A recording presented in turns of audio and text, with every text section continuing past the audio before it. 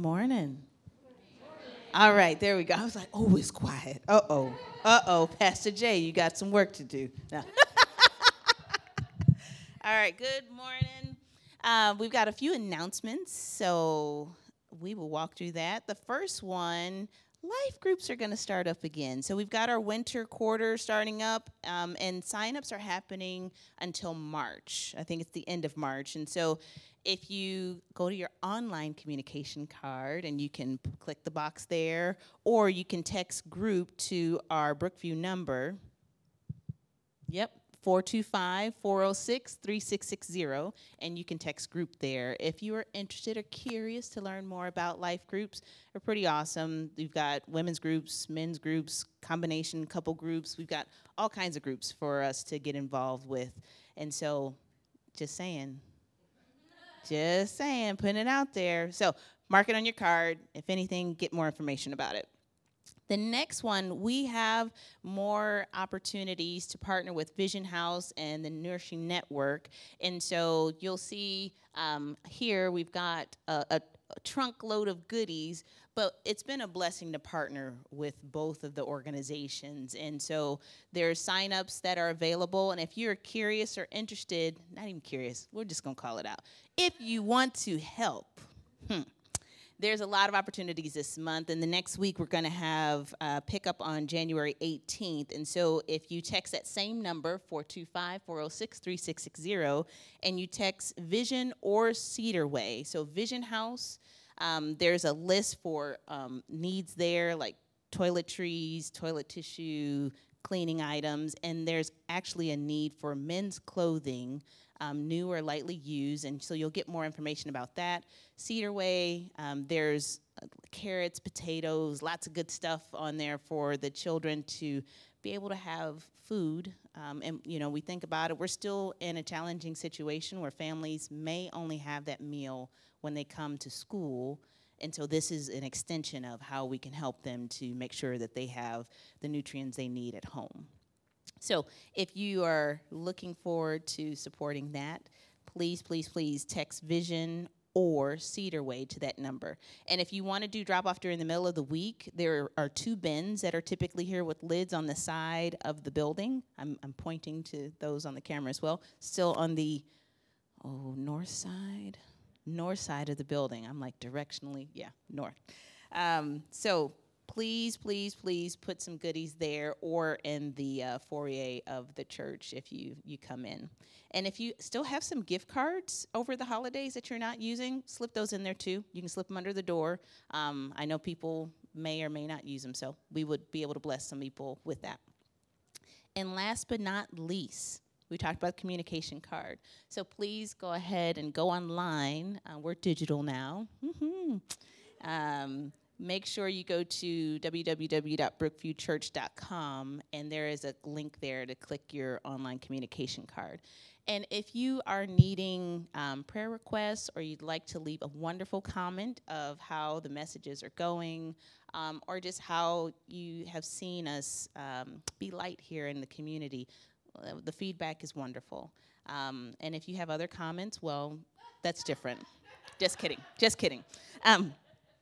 So please, please take a look at that. And then there are other requests. You know, if you're curious about getting connected closer with the Lord, there's a box for that too. And that are all the announcements for today.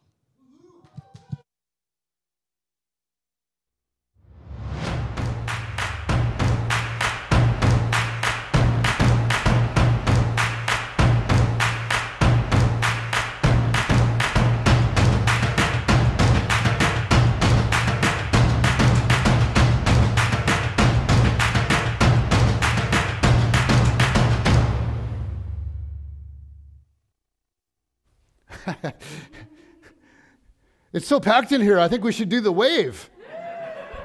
Hey, all you sicky heads at home, you got to send your energy because we need it.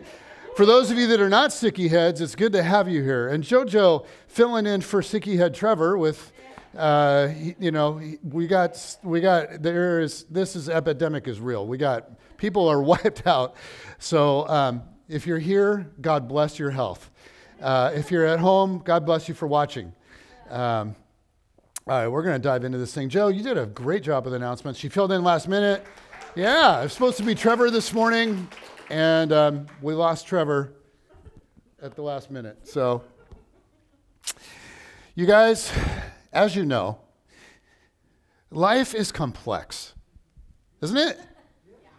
And the human brain was hardwired by God, like at a neurobiological level, to synthesize vast amounts of data and simplify it all down to a focal point.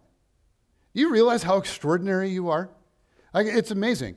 And we constantly have to think about what to pay attention to, what to value, what to notice, what to respond to, how to respond. And human nature is complex. It's full of paradox. There's ambiguity, right? And there's tension and there's uncertainty. And we can be pulled in so many different directions at the same time. So to start off 2022, we're thinking about our need for simplicity. Because without a strategy to simplify, life can get really out of control. Without a strategy to simplify, it feels like there's never enough time, there's never enough money, there's never enough energy, and we can start to feel like we're just falling farther and farther and farther behind. In addition, when we try to have it all and we try to do it all, life can sort of descend into something very trivial, very superficial. There was a Christian mystic named Thomas Kelly from the last century that I think expressed what many of us have felt. He said, we feel honestly the pull of many obligations, and we try to fulfill them all. And we are unhappy, uneasy, strained, oppressed, and fearful we shall be shallow. We have hints that there is a way of life vastly richer and deeper than all this hurried existence. A life of unhurried serenity and peace and power, if only we could slip over into that center. We have seen and known some people who seem to have found this deep center of living where the fretful calls of life are integrated, where no as well as yes can be said with confidence. And notice Kelly's language of the center, like with a capital C. The idea that to not feel this superficial flurry of activity, to not feel like lost and overwhelmed and like we're falling behind, we need to find a deep center of living. We need to find what he calls the center. And right now, there's an idea kind of floating around in the world of psychology. This is becoming more and more accepted, commonplace. For a long time, the thinking was that we all have like a personality. Like you can identify your personality type on a test, like on the Enneagram. How many of you have done the Enneagram? Yep, it's your cult members. So maybe on the Enneagram, you're a type 2 or 5 or 8 or whatever. Or like on the Myers-Briggs, maybe you are an INFP, right? You're probably not IM. You can look that up later. I remember the first personality test that I took, first one I ever remember taking, it only had 4 types. And they all had, and this was helpful, they all had a corresponding animal. So I guess this was kind of like a personality test for really simple people. But let me run through these because it's kind of fun. Let me run through these. See if you can identify most with one particular animal. So the lion, okay? First personality type would be the lion. And it's characterized by descriptions like takes charge, determined, assertive, firm, enterprising, enjoys challenges, bold, purposeful, decision maker, goal-driven. That's the lion. Okay, then you have the otter, which is like this. They're energetic, and they're fun, loving, and they enjoy change, and they mix with people easily, and they're optimistic, and they're motivators, and they avoid details. And they're very verbal, and they like variety, and they're group-oriented, and they're promoters. Can anyone say Trevor Gray? And then you have the golden retriever. And if this is you're loyal and even keel and non-demanding and tolerant, a good listener, you're nurturing, you avoid conflict, you enjoy routine, you dislike a lot of change, you're sympathetic, thoughtful, patient, and you want really deep relationships with a few people. And finally, we have the beaver. Now, these people are characterized by being deliberate, orderly, practical, factual, analytical, controlled, reserved. They tend to be predictable, scheduled, persistent, precise, detailed. Okay, I'm curious who in here identifies with what. So we're going to just do a little, like you didn't take the test, but you know. Who in here would say that they're a lion? Anne, really? If you were really a lion, you would have went like that. Oh my gosh.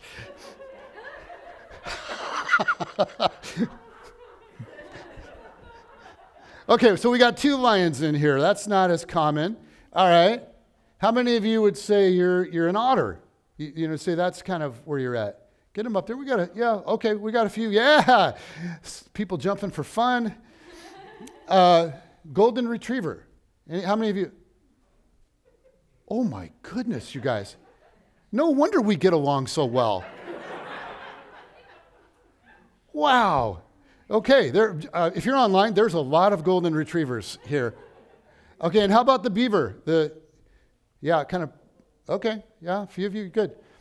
Okay, at the risk of getting weird, which of these 4 do you think I am? Golden retriever. Do we have a second? Golden retriever? Yeah, I'm a golden retriever. I got a hint of beaver in there, but so I'm just not very fun at all, really. No wonder there's so many golden retrievers. If you like my preaching, it's like we would just attract all the golden retrievers in one little puppy herd in here. Okay, second question. Those of you that know me and know our family well, can you guess what I'm going to ask? What is Jen? Oh, baby. You guys know, in the first couple of years of a marriage, when you have a lion and a golden retrievers, here's what happens. The lions eat the golden retrievers. Just get devoured. But I learned to stand up for myself. So it's been good. Look, these kind of tests, they can be useful and helpful for sure. Here's the problem. The problem is they do not and cannot capture the complexity of the human condition. Like these days, many psychologists are they're suggesting a completely different paradigm. To not think of yourself so much as a personality, but to think of yourself more as like a family of sub-personalities. Now, that might sound like weird and creepy to some of you. You're like, whoa, wait a minute. You feel like I'm describing Gollum from Lord of the Rings. Like, you know what I'm saying? Like, Master likes us. It feels like schizo or something. So let me explain. Christian psychologist David Benner describes it like this. He says, what we call I is really a family of many part selves. For example, those of you that have experience with the Enneagram, under that paradigm, there are how many basic personality types? 9. Okay, but so here's the thing to keep in mind. The experts would tell you that you actually have all 9 in you, right? It's just that for most people, one is typically more prominent. But they would also argue that you have a number that you maybe go to when it's high stress. And it might be very different than the number that you kind of function in a time of low stress. So in reality, all 9 are present in you to some degree. And the challenge is that our sub-personalities all have their own agenda. So the experience of the soul is often kind of like a Darwinian survival of the fittest battleground between our sub-personalities. Spiritual sage Richard Foster describes this inner tug of war that we often feel. See if you can relate to this. He says, within all of us is a whole conglomerate of selves. And each of these selves are rugged individualists. Each one screams to protect his or her vested interests. If a decision is made to spend a relaxed evening listening to Chopin, which I know many of you, that's what you want to do with a relaxed evening, is listen. Dave, good, I knew you were cultured. Okay, so you want to spend an evening listening to music of your choice. The business self and the civic self rise up and protest at the loss of precious time. The energetic self paces back and forth, impatient and frustrated. The religious self reminds us of the lost opportunities for study or evangelistic contact. No wonder we overcommit our schedules and live lives of frantic faithfulness. Do you feel that tug of war inside yourself? I do. I mean, and so this battle of subpersonalities, sometimes I feel like it's just raging in me. It kind of reminds me of the Pixar movie, Inside Out. Oh yeah, how many of you seen that? Oh man, you guys, I thought it was brilliant. And then I talked to little kids and they're like, it was lame. I'm like, no, it was brilliant.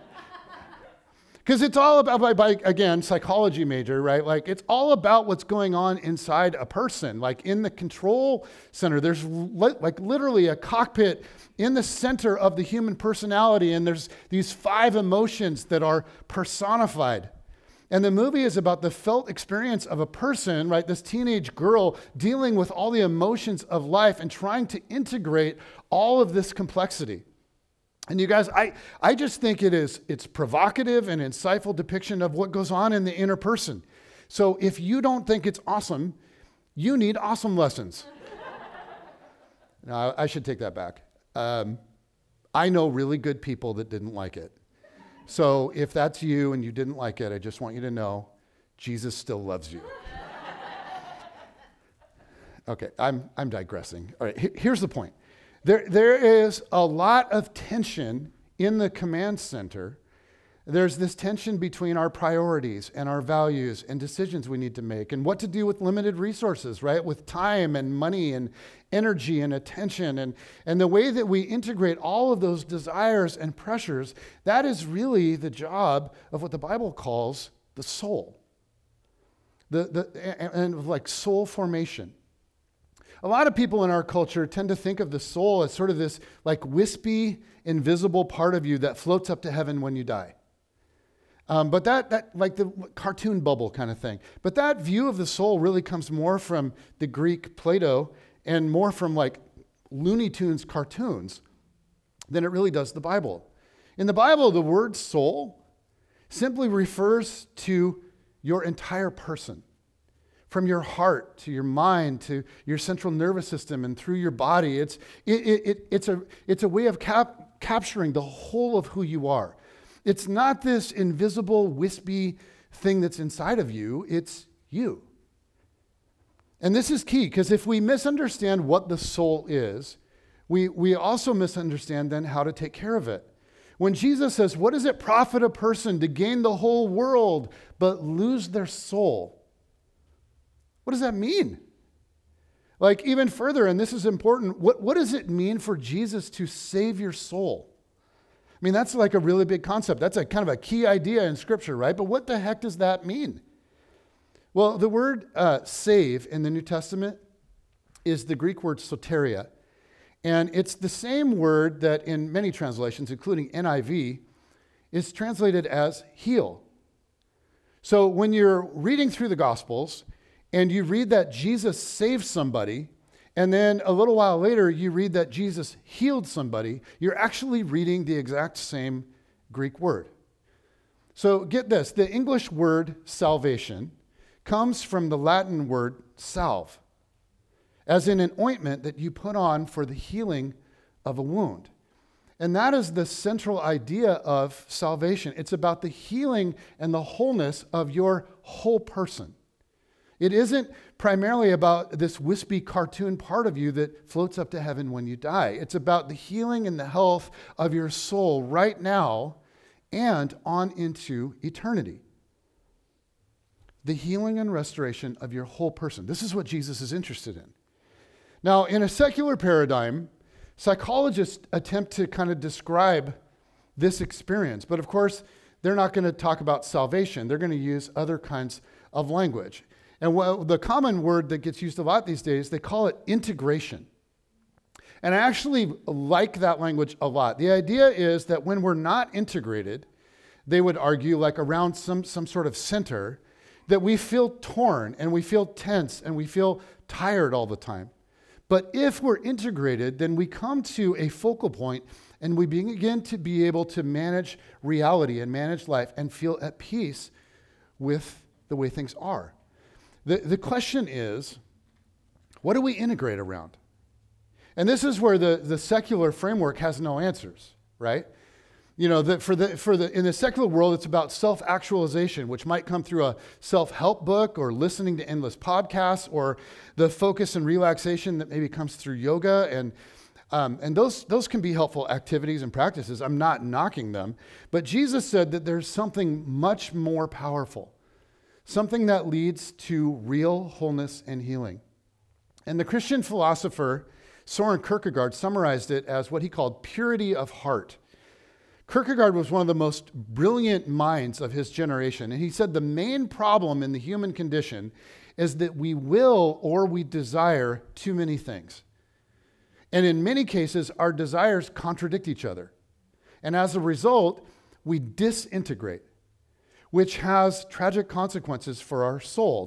This is the idea that's reflected in David's cry to God in Psalm 86. He pleads with God for what he calls an undivided heart. Check it out. This is Psalm 86:11. David says, "Teach me your way, Lord, that I may rely on your faithfulness. Give me an undivided heart that I may fear your name." Lord, give me an undivided heart. What would that be like? It would be so good. Here's how it's paraphrased by Eugene Peterson in the Message translation. It says, "Train me, God, to walk straight. Then I'll follow your true path. Put me together, one heart and mind, then undivided, I'll worship in joyful fear." Now, I love this prayer because so often I find that my heart is divided. I mean, I want God, right? Like, I want God. Like, genuinely, honestly, I want God, but I also want more money. And I want a lot of stuff, nice stuff, and I want status, and I want luxury, and I want quick, easy pleasure. And my desires often tear my soul apart, and they wreak havoc on my peace. I feel fragmented and fractured, and the thing is, I suspect that I'm not alone. And so this series is about simplicity, a life and a soul that is not being torn in 1,000 different directions. I mean, what if we really could experience the integration of our soul? What if we could live from a place of quiet confidence? What if we could operate from a place of peace where we're able to make decisions about where we say yes and where we say no and then just feel really good about it? This series is about moving toward a place of simplicity. And so last week we started this and we looked at several definitions of Christian simplicity. And I just want to run through these real quick, just restate these. Richard Foster describes it this way. He says, it's an inward reality of single-hearted focus upon God and his kingdom, which results in an outward lifestyle of modesty, openness, unpretentiousness, and which disciplines our hunger for status, glamour, and luxury. Joshua Becker, the intentional promotion of the things we most value and the removal of anything that distracts us from them. How simple is that?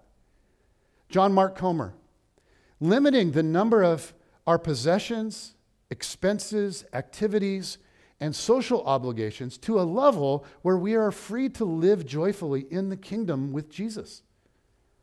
And I just sort of summarized it this way. It's letting God guide me to the most meaningful things in life by limiting things that distract and prevent me from participating in those things.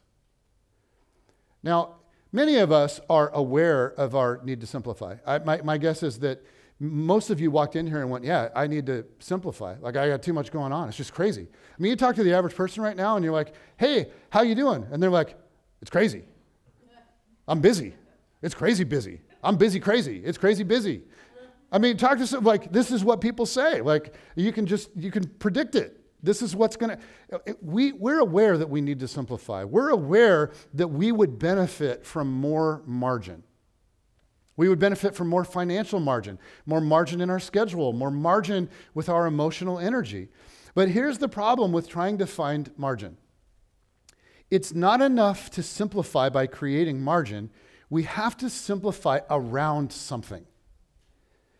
As the saying goes, nature abhors a vacuum. So if we create space in our budget or in our schedule or in our energy quotient, something or someone will very quickly rush in and fill that void. It could be our career, it could be our children, it could be a neurosis that we have, like it's just sort of weird psychotic thing. Like I think of the famous photo that we had, the one of Steve Jobs. Have you guys, some of you seen this photo before? Famous photo. This is Steve Jobs listening to music in his living room in the Bay Area in 1982. And Jobs was the world's most famous minimalist for many years. Like when you think about it, a multi-billionaire who would get up in the morning and wear the exact same outfit every single day. His minimalism was designed to give his mind and his heart and his body more space and full attention to pursue his vision of life. So here he is, he's sitting in his living room on a mat, and the space is empty except for a lamp and his stereo. Dave, I'm sure he's listening to Chopin. Yeah, probably. But notice how simple, but also how void this really is. There's no mess in this room, no mess, no clutter, right? There's also no family. There's no people. There's no children running around spilling Cheerios and milk from their sippy cup. There's no relationships. You know, he refused for years to admit that he even had a daughter. He maintained that denial despite a positive paternity test. And when she went to college, the multi-billionaire initially refused to help her with any of her tuition or college expenses whatsoever. Is that crazy? His life consisted of one broken relationship after another. Walter Isaacson, his biographer, in his commentary on this iconic picture, claims that the reason the living room was empty wasn't because Jobs was a minimalist or he was at peace. It was because he was an obsessive, compulsive perfectionist with a torn soul who could not decide on the perfect furniture layout. For Jobs, his center was not God or relationships or love. It was, in his own words, to change the world through technology or to make a dent in the universe. Would you guys say he did that? Yeah. I mean, Steve Jobs made a massive mark on our world through technology. But in Jesus' language, it's hard to read the story of his life and not wonder at times, like, man, in some ways, there is a guy who you might say lost his soul. And all that to say, what you center your heart on will define who you do or do not become, for better or for worse. So on that note, we are ready to dive into the words of Jesus in the Gospel of Luke. So let's look at what Jesus had to say about what it is that we are to center on. And this comes at the end of his in-depth teaching, his teachings in Luke on money. So if you were with us last week, we left off in the same chapter, Luke 12, verse 21, and today we're picking it up in verse 22. But for context, okay, if you were with us last week, I'll give you a reminder. If you weren't, here's kind of where we were. In Luke 12, here's the scene. It says, someone in the crowd said to him, "Teacher, tell my brother to divide the inheritance with me." And Jesus replied, "Man, who appointed me a judge or an arbiter between you?" Then he said to them, "Watch out, be on your guard against all kinds of greed. Life does not consist in an abundance of possessions." And then Jesus tells a story about a very rich man, right, who has a windfall, and he decides to take all of his money and just spend it on himself, living lavishly and with more pleasure and more comfort. And he wastes the opportunity to do something more meaningful. Okay, right out of that story is where we're picking up. Jesus continues with this. It says, then Jesus said to his disciples, therefore I tell you, do not worry about your life, what you will eat, or about your body, what you will wear. For life is more than food, and the body more than clothes.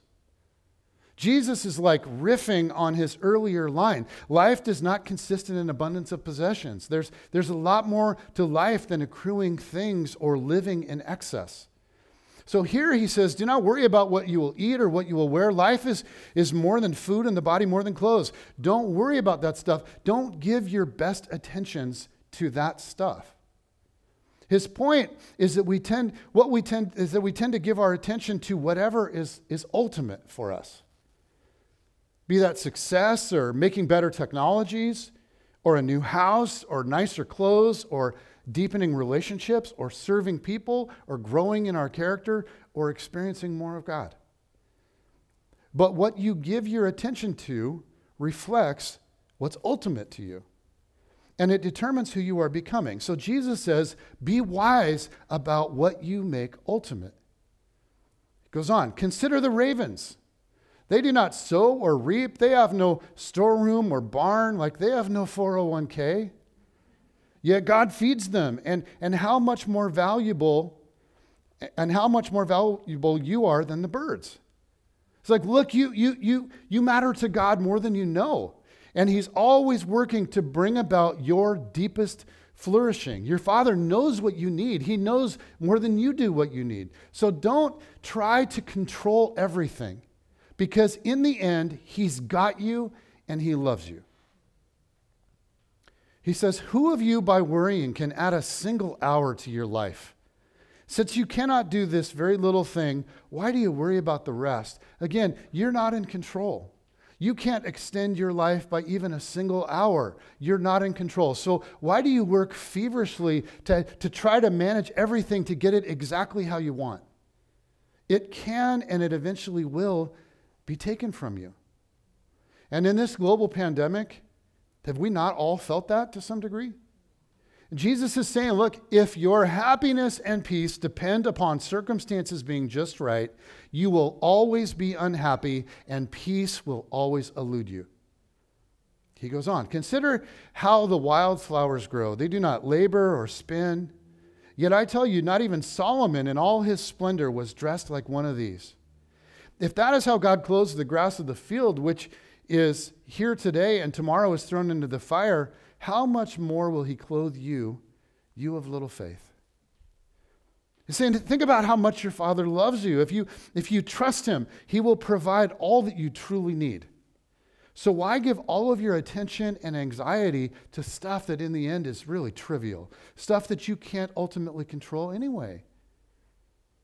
He says, and do not set your heart on what you will eat or drink, and do not worry about it. For the pagan world runs after such things, and your Father knows that you need them. Look, God knows that you need food, and he knows that you need clothes. You need them. That's legit. But don't set your heart on them. Don't make them ultimate. This is what people who don't know God do. But you can live differently because you know the Father.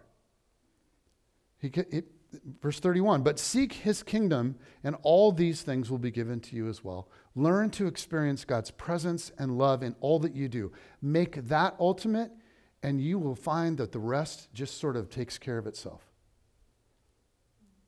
Do not be afraid, little flock. And I love the tenderness, like the pastoral heart of Jesus in that. Do not be afraid, little flock, for your Father has been pleased to give you the kingdom. You're under the care of a great shepherd, a father who doesn't lack resources. He is a God of abundance, and he is opening his abundance to you. So don't claw and cling and step on people and clamor to get more. No, more is coming. He will meet your deepest needs so you can live generously, like with open hands. Jesus continues, sell your possessions and give to the poor. Provide purses for yourselves that will not wear out, a treasure in heaven that will never fail, where no thief comes near and no moth destroys. God is trying to give you something more than extravagance. He's trying to give you meaning and love and relationships, a place to belong. He's trying to give you total healing for your soul. So be very careful about ignoring that and focusing instead on something else. Be extremely thoughtful about what you make ultimate. And here's the iconic closing line. For where your treasure is, there your heart will be also. So let me just ask you to think about your life right now. What is it that is truly ultimate for you these days? What is it that captures most of your attention? Like in moments where you could just sort of think about anything, what does your mind continuously drift towards? What do you spend your time worrying about or strategizing toward? That stuff is an indication of your true treasure. And maybe you find you treasure security. You know, it's really about everyone and everything being safe. Maybe you treasure affluence. You honestly dream of acquiring more. Or maybe it's pleasure, and it's just all about the next experience, or success, and you're just scheming constantly about ways to climb and ascend. What do your thoughts tend to fixate on these days? And what does that say to you about what your treasure actually is? To what degree are you seeking first the kingdom? In fact, what would that even look like? I mean, what the heck does that mean? Seek first the kingdom.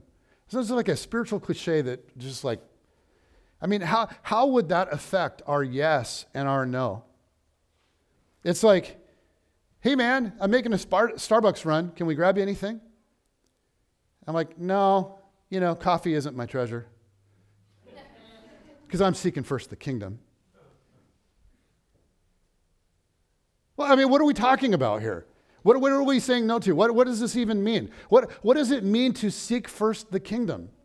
Does it mean that we do nothing else but like read scripture and pray and we just eat crackers and drink water enough to like have this emaciated, like, what are we talking about? Does it mean that we never enjoy material things? Does it mean that we only ever think about God all the time? I mean, think about that. Does that vision inspire you? You're like, yes, I can't wait to enter into that life. So let me just say, the way that we think about spiritual life, it matters. For a lot of us, we're already struggling to find time for all the things. Like we know that there are lots of things that we should be doing, and we just can't find the time and energy to do it all. Like we should spend quality time with our spouse. How's that going for everybody? We should spend really quality time with our friends. We should have meaningful conversations with our kids where we connect on a heart level. We should invest our money wisely. Are you investing your money the most wisely? You know, we should eat healthier. We should take care of our house. We should pay our bills on time. We should get our car serviced regularly. We should get our furnace serviced. We should get our dishwasher. We should get our fridge. You know, it's insane the things that you're supposed to be getting serviced. We should spend quality time with our extended family. We should have hobbies that replenish our soul. We should explore better career opportunities and get promoted. We should get our kids involved in 3 sports each, year-round, and make sure that they're at the same time all getting really good grades and they have very healthy friendships and they're involved in the right social circles at school, but not the wrong ones. And we should be there for our neighbors who are in crisis. We should get to the gym more often so we can get jacked. Yeah. We should take better care of the yard. Get the weeds out of there. And all the moss. My gosh. It's never-ending battle. You ever look? It's just like, what is all the moss doing to my roof right now? Oh, wait, Jesus said, don't worry. Look at the moss. We should plan romantic getaways with our spouse, right? We should keep things fresh. We should make them spicy, unpredictable. We should floss every day, if not after every meal. We should read our Bible, and we should go to church, and we should pray Does anyone feel tired and depressed? Holy smokes, man. I mean, how do you do it all? You ever feel like you're falling short? I think many of us live in that place pretty much constantly. So here's the danger of this message, right? We read the words of Jesus, and if we hear Jesus saying, hey, do better spiritually, we often feel like, I know, I really should do more. Or, that's like maybe that the less polite response is, forget you, Jesus. Do you know about my life?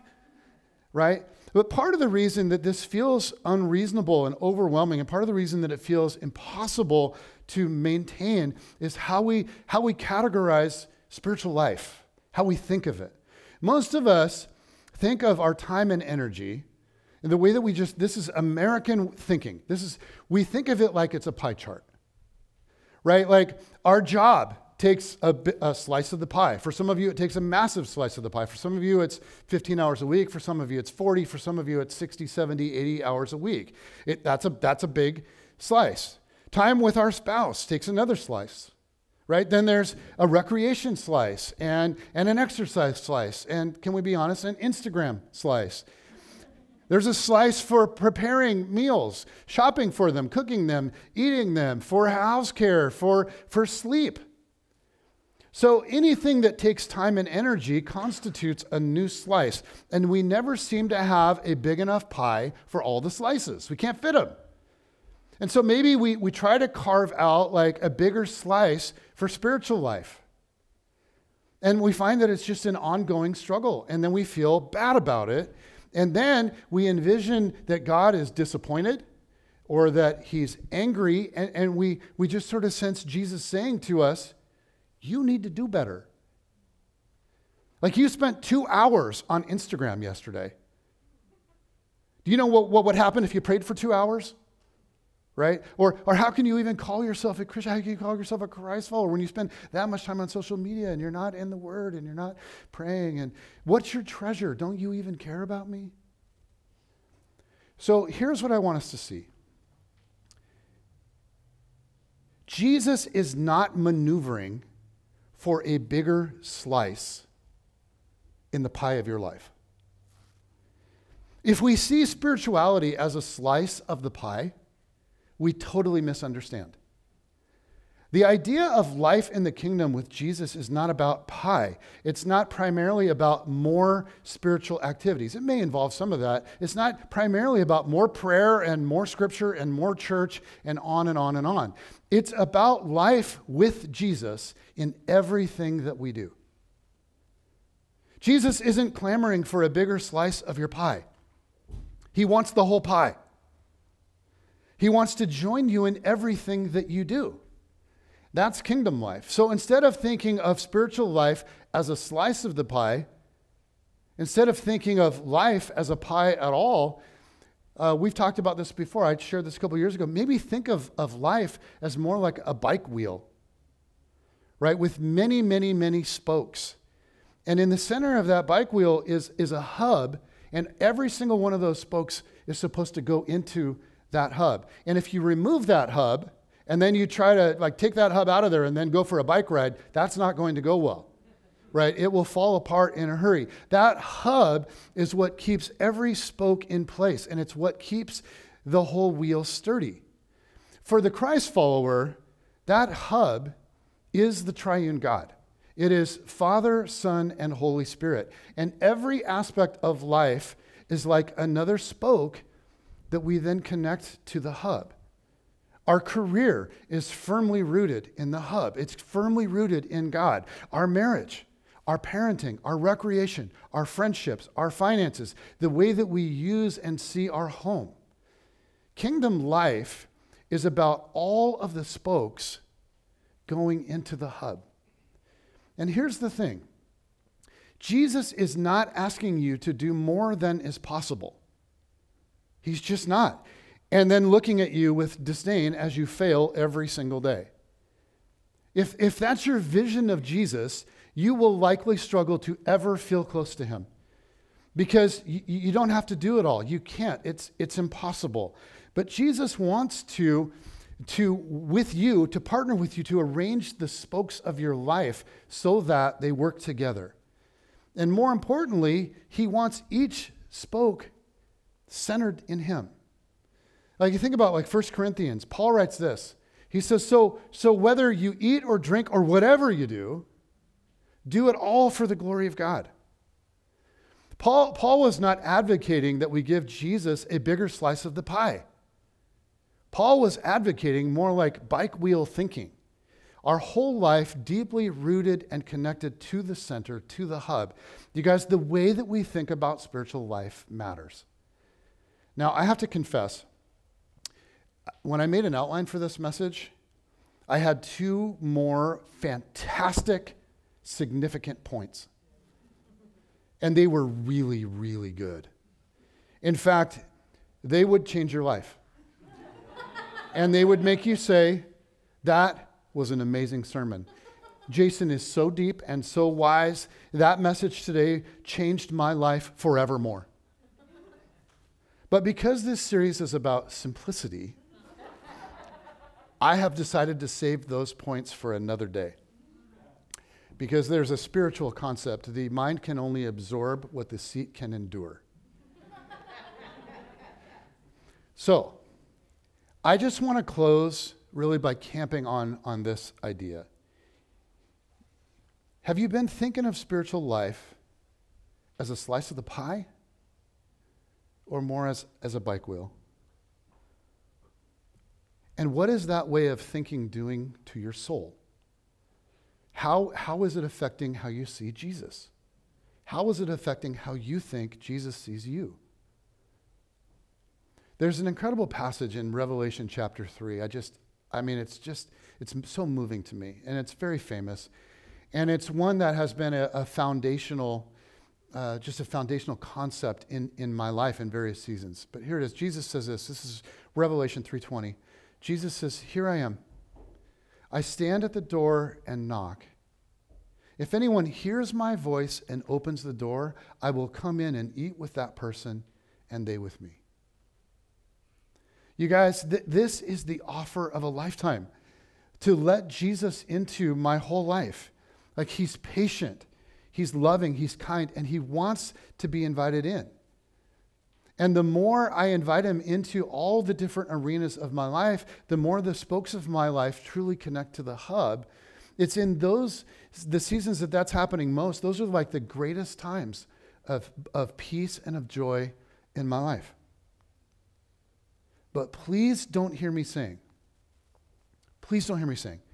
so you need to give your whole life to Jesus in every way, and until you do that, you are an utter failure as a Christian. The truth is, I have never done this completely, and I've never really done it in an ongoing, sustained way. But this is always the goal. And this is where I find life, and I know it. I discover it again and again. And the more it becomes a reality, the more my life is integrated, the more it's centered, the more peace and joy becomes a reality for me. So I just want to close by asking you to think. What is one arena of your life where you really need to invite Jesus in? What's one spoke that recently has not been connected to the hub for you? An arena of life where you're just kind of doing life on your own. Maybe it's your career. Maybe it's your marriage. Maybe it's the way you do recreation. Maybe it's an area of great stress. Maybe it has to do with your health or relationship or someone that you love. I just want you to hear Jesus say to you today, "Here I am. I stand at the door and knock. If anyone hears my voice and opens the door, I will come in and eat with that person and they with me." What would it look like for you to hear his voice and invite him in? What would it look like for you to not just keep doing that thing on your own? What would it look like for Jesus to come in and eat with you, like have a meal with you? What if the presence of Jesus were to bring peace and joy beyond anything that you've ever known in that arena of your life? What might happen if you begin to consistently invite him in? Father in heaven, I thank you that you are so patient and so kind and so good to me in spite of all of my flaws and weaknesses and arenas that need obvious growth. But I want my life more and more and more to have you guiding me and directing me and to feel your presence and to feel your purposes in everything that I'm doing. I want to be integrated. I want to be able to make really wise decisions about what I say yes to and what I say no to, because I can't do it all. I can't even floss daily. But God, you're inviting me into a life with you that is filled with your presence, and I pray that you teach me to enter into that. I pray that for all of us, you would help us to align the different arenas of our life with you and your presence and your guiding voice more and more and more. God, would you bring peace and would you bring life to us in all of the places of our life where right now we're trying to do this thing without you. Amen.